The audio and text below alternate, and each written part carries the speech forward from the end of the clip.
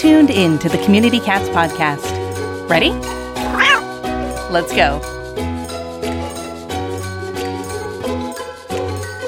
Welcome to the Community Cats podcast. I am your host, Stacy LeBaron. I've been involved helping homeless cats for over 20 years with the Merrimack River Feline Rescue Society.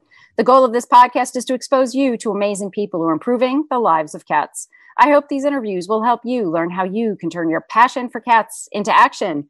And today we are speaking with Sarah Swanty. Sarah is the executive director and co-founder of Saving Animals Today. Sarah began working at a veterinary clinic when she was 17 to explore her plans to become a veterinarian. While pursuing the veterinary track at Colorado State University and gaining experience at clinics, she began volunteering at a local animal sanctuary, and that's when she realized that her true calling lay in animal welfare and rescuing homeless animals. Not long after, Sarah co-founded Fort Collins Cat Rescue and Spay Neuter Clinic in 2006. In 2019, she led the merger with Animal House Rescue and Grooming that resulted in Animal Friends Alliance. Sarah became a certified animal welfare administrator through the Society of Animal Welfare Administrators in 2013, and she participates in the Northern Colorado Regional Animal Welfare Coalition and Colorado Federation of Animal Welfare Agencies. Notable honors include Northern Colorado Superwoman in 2015, Colorado Women of Influence Foundation, 12 Women of Vision in 2018, 40 Under 40, 2018, and Leadership Northern Colorado Graduate in 2019. She led the Alliance in receiving a BBB Torch Award for Ethics in 2021. And later this year, she will speak at the Colorado Animal Welfare Conference. Sarah, I'd like to welcome you to the show. Thank you so much, Stacy. I'm so glad to be here. Yeah. So before we jump into all of the effort and the work that you have been doing in Colorado, first off, I have to ask you, how did you become passionate about cats? Yeah, sure. So growing up, my family always had dogs and cats. So I was an animal lover from day one. But I was a dog person, and I can't really specifically tell you why, other than probably in part because we had a yellow lab growing up who was my very best friend in the whole world named Jingle Bells. And so I just thought I was a dog person. Well, when I started working in veterinary hospitals, one of the hospitals I worked in had a cat boarding facility. And so I was the kennel manager for a while, and I spent a lot of times in the cattery taking care of the cats that were being boarded in the kennel in this facility. And I got to meet all these different cats, and I realized two things. One, I was really good with cats, and not everybody is. We know that, right? I have this natural ability to get along with cats. And two, cats are awesome. Like, as I started meeting all these cats and really getting to interact with them and care for them and see them react to me and bond with them, I was like, oh my gosh, I love cats. And so that was the moment where I realized, I'd always loved all animals, but I wasn't a dog person. I was a dog and a cat person, and cats and dogs are really different, and cats are really awesome. That's great. That's excellent. I just wanted to do a little bit of a clarification. Now, I have here, your website is savinganimalstoday.org, but it's Animal Friends Alliance that you are the executive director of. Is that correct? That is correct. Our tagline is Saving Animals Today. So that's why our website is savinganimalstoday.org. When we changed our name to Animal Friends Alliance, we couldn't get that URL, so we had to go with our tagline. It's a little confusing. So you talked about, how you got interested and passionate about cats. Tell me a little bit about what life is like for cats in Colorado. What's been happening for community cats in Colorado over the last decade or so? Boy, it's gotten a lot better. I'll tell you that much. There's still a lot of improvement to be made, but I started in animal welfare about 17 years ago now. I founded Fort Collins Cat Rescue and Spay Neuter Clinic 15 years ago, which is one of the organizations that was merged and made Animal Friends Alliance. When I started the cat rescue in Larimer County and Weld County, which are the primary counties that my organization serves, there was a really bad cat problem in that so many cats were entering shelters and they were not coming back out. And nobody was doing anything for community cats except for trapping them and euthanizing them. So when I started Fort Collins Cat Rescue, our local humane society, the euthanasia rate for cats was almost 60%. This was in 2006. And we've seen just this absolutely incredible and dramatic shift over the last 15 years, which we attribute a lot of that to the fact that we opened our high volume, low cost spay neuter clinic 14 years ago. And we've done over 75,000 spays and neuters since then. A lot of those have been on low income community members' pets, and a lot of them have been on community cats. So it's so much better than it was. There's still room to go, particularly with the community cats. And we'll probably talk about that a little later on when we start talking about our various programs and whatnot. But I'm proud of Colorado. I think we're a little bit of a leader when it comes to animal welfare.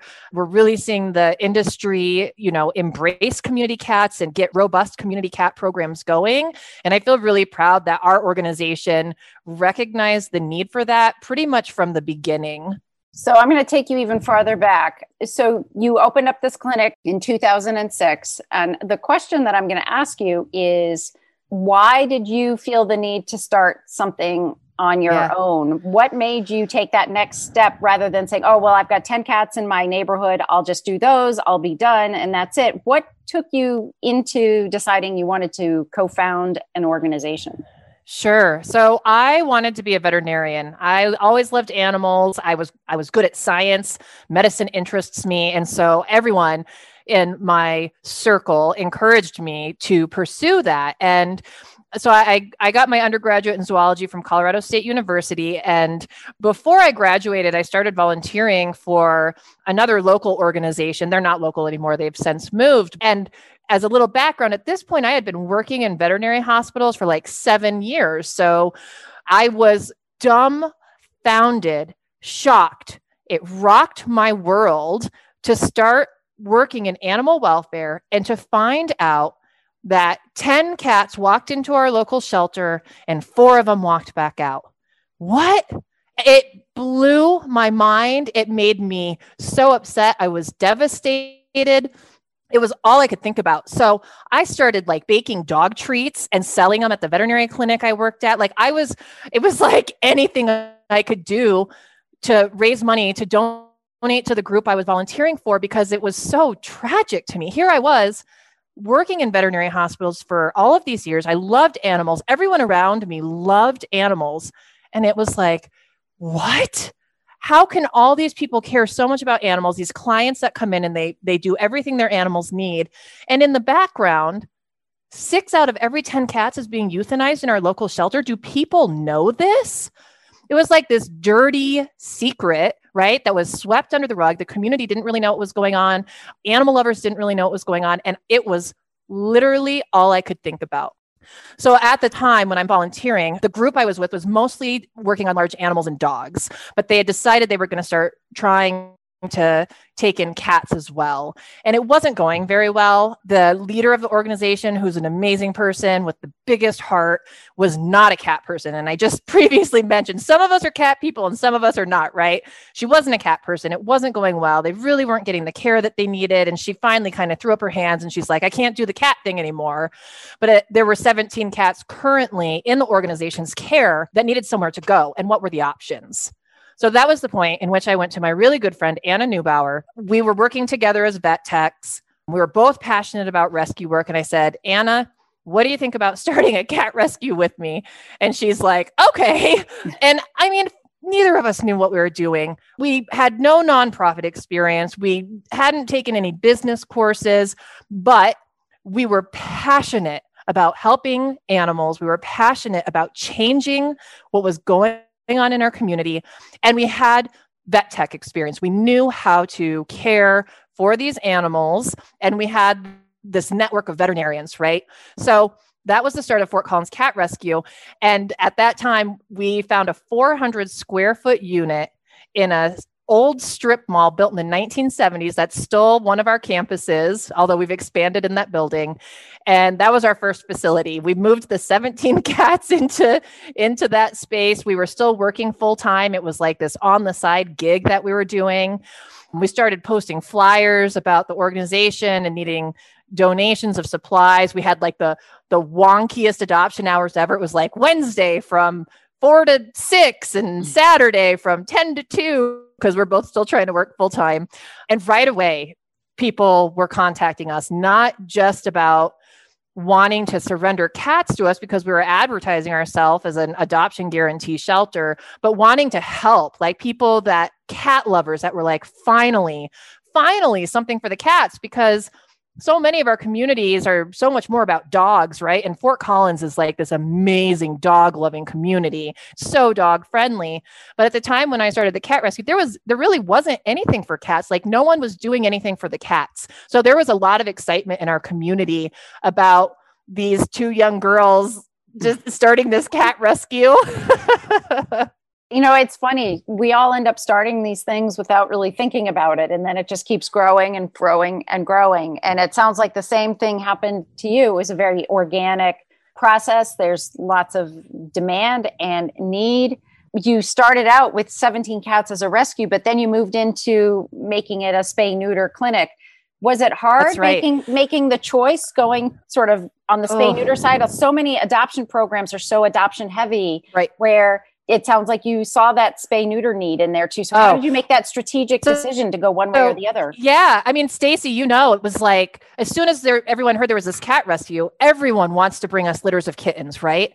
And we couldn't believe how many litters of kittens there were. And with our vet tech background, we're like, look, you've got to get the parent animals spayed or neutered. And what we kept hearing over and over again was, we can't afford to get the parent animals fixed. And Anna and I went, my God, we're not making a difference. We're just another place for homeless cats to come to. We're not actually changing anything. We're not actually moving the needle. The only way we're going to make a difference is if we offer affordable spay neuter, period. And with our background, again, that was something that was feasible for us. And we met a local veterinarian named Dr. Tom Welsh. He found out about us.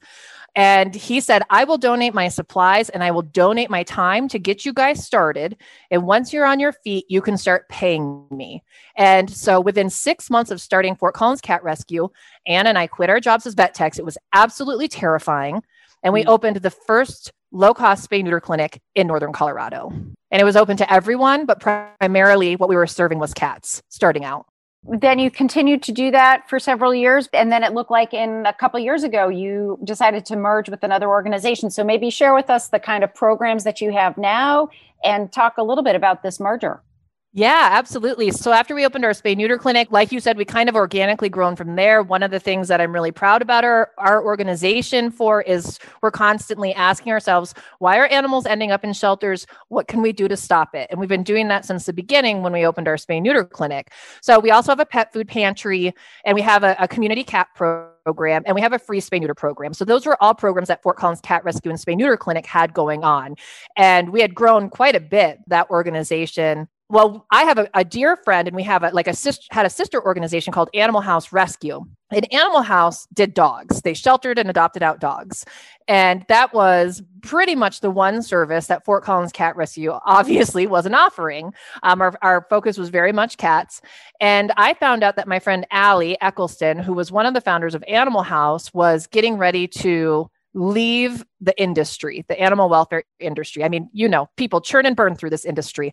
It's just hard to be here sometimes. And so when I heard Allie was leaving, I thought, oh boy, because Animal House was just an awesome organization. They had a lot of the same philosophies, and we had a lot of crossover with our donors, with our volunteers, our adopters. And many times over the years, community members had been like, you guys should just merge. So when I found out Allie was leaving, I approached Allie and I said, hey, maybe now is the time to seriously consider this merger.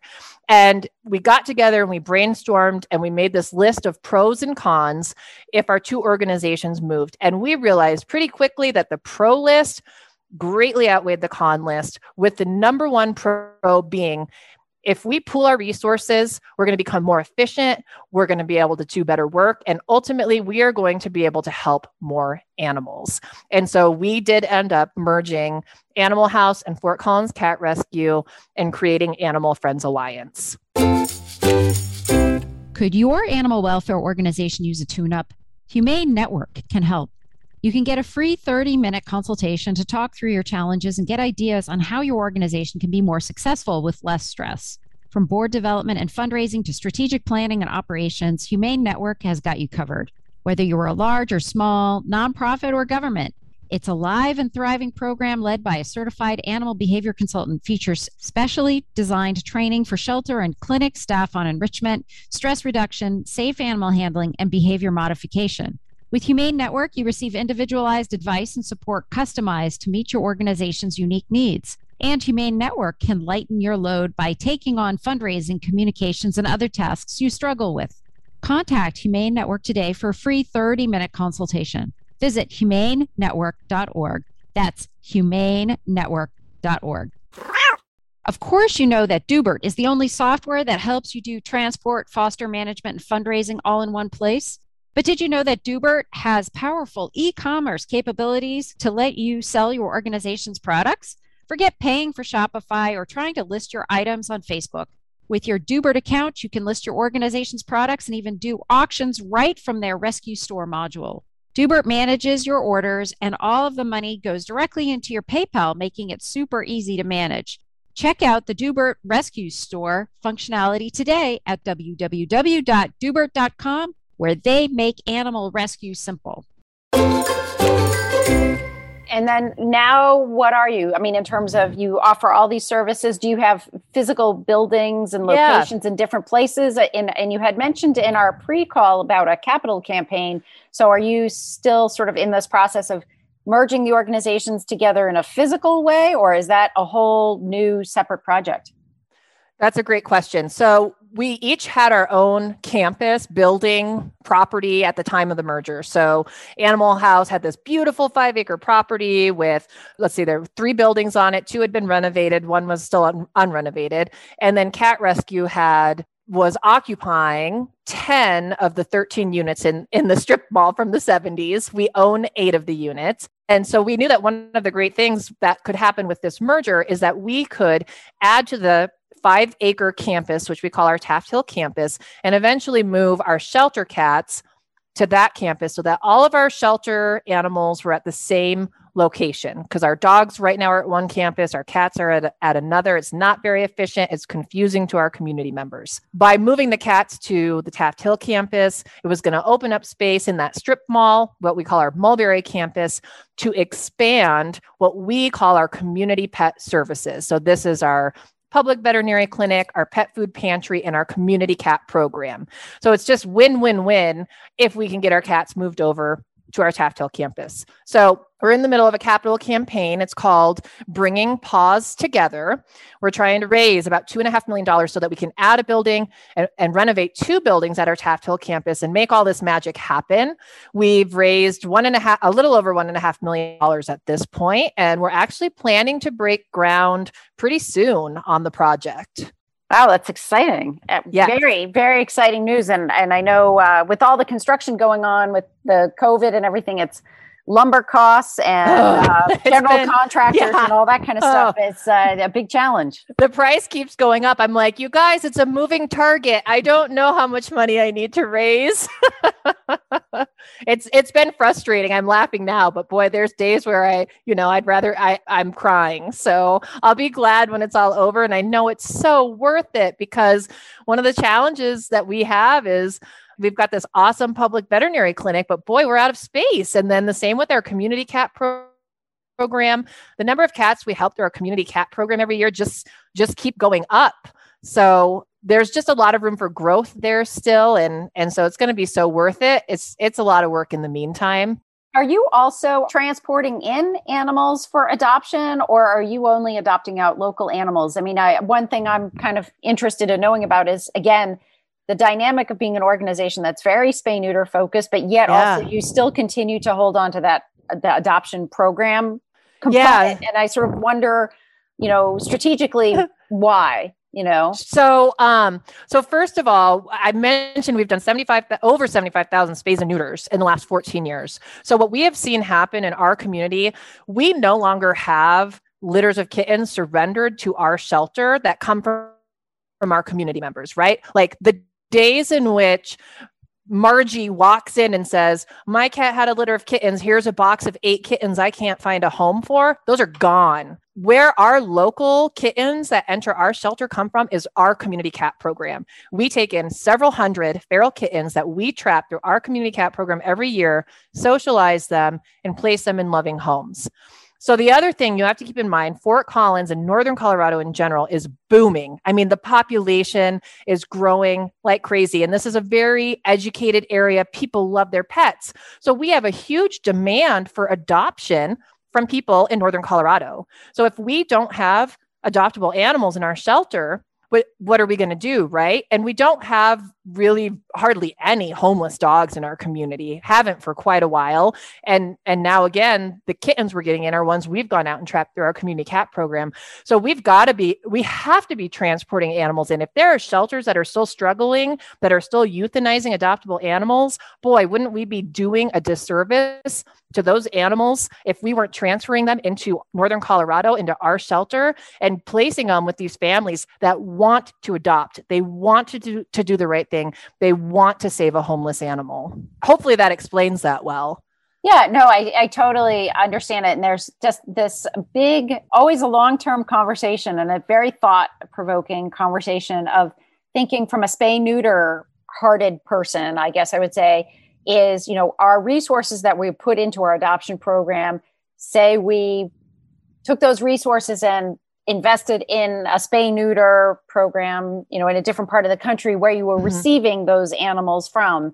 And are we as animal welfare organizations responsible for supplying pets into the community, or is that not necessarily our role? And that's a question I think that a lot of parts of the country, in the northern part of the country, we're asking that question. We certainly are asking that question a lot in New England, which is, what is our role? Because New England transports actually is very active, but yet it's not enough. So it's still, people can post kittens on Craigslist for $600 and that kind of thing. So there's still sort of a shortage. The supply is definitely less than what the demand is in the New England states. But the question also is, is our role in this world to be supplying pets, or is it something else?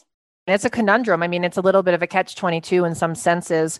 Our concern is if we don't have animals for people to adopt, now, people can let their cat have litter after litter and say to us, I always find great homes for them. And, there's this fear that we're going to get back to where we start having boxes of kittens brought to our shelter anymore, because all of a sudden, hey, we fixed the homeless animal problem in Northern Colorado. Nobody needs to spay or neuter anymore. And it's so tough, because obviously there's these organizations in Texas, in California, in Georgia, in Kansas, in Nebraska, New Mexico, that are pleading with organizations like ours to take these animals, they're going to be euthanized. And there's part of me that hopes that by us helping to bring these animals in, we've got people that want to adopt them. It gives them some bandwidth to start implementing more spay neuter where they are. But I don't disagree with you at all. I mean, I think the future of Animal Friends Alliance, we have so many things we want to do. And one of them is to provide more spay neuter in other communities, to help other shelters create models like we have created, because we were successful. And I know every community is different, but we all need to help each other out, and we need to help these areas with high numbers of homeless animals to get this under control, to get spay neuter organizations, clinics up and running. Yeah, that would be fantastic to be able to have other organizations model your spay neuter clinics and, some of the other operational programs that you're doing. I think that would be really fantastic. I think there are a lot of folks out there looking for guidance as to how to handle their community cat programs, how to integrate community cat programs in with their adoption programs, where they might have been used to dealing with fewer feral kittens, fewer cats with certain medical situations, a diabetic cat, feline leukemia positive cats. There are organizations that may not have dealt with those populations of cats, and now they are. And, I think the more information we can provide and encourage, the better off we're going to be. I have a question for you about the access to care. Lots of parts of the community are having a hard time. Spay neuter clinics are booking out months and months in advance, and there's a shortage of veterinarians as well as technicians. Do you have any advice for folks that may be running a spay-neuter clinic, or any thoughts with regards to the shortage of, especially here you are being a technician, how we could help facilitate improving the situation? Yeah, we're running into that ourselves. We just had a couple of our techs leave, and we're having a hard time filling those spots. And we just increased the pay rates for our vet techs, which means we're increasing the pay rates across the board for our organization. It is tough. What I can say is that you can run a spay-neuter clinic and do pretty well financially if you're doing it right. So we of course have all these other programs as part of our organization that I always joke about being, like this black hole for money. And our spay-neuter clinic, even with our free spay-neuter program and everything we've got going on, helps to fund those programs. So if anyone is ever interested in reaching out to me and getting some information, seeing an example of our budget, how we build things out, I'm always happy to talk to people about that and share information, because I'm super passionate about opening spay-neuter clinics. And there's just so much opportunity there. And really, you can do it in a way where you can offer a good salary to the employees while still making a huge impact in your community if you do it right. And we're going to have to be competitive to get these veterinarians in and to get these skilled vet techs in. We've got to increase the pay for people that work in our industry. We've known that for a long time. We've struggled with it forever, but it's really getting to the point of, I'm hearing about shelters that are having to reduce their intakes because they can't get people to come in and do animal care. It's pretty worrisome. Yeah, it's interesting. I mean, it's been very challenging for people to get positions filled, and, keeping your employees and being able to offer benefits. And there's just a lot of components to it and a lot of moving parts. And I do feel like all around the country, there's a lot of challenges. I think there are even more significant challenges in rural areas in the country. And that's one of the areas where services are needed most, unfortunately. So lots of challenges for animal welfare looking up ahead. I hate to do this, but if folks are interested in finding out more about your organization, how would they do that? So people can find out more about our organization at savinganimalstoday.org, or they're welcome to give us a call at 970-484-8516.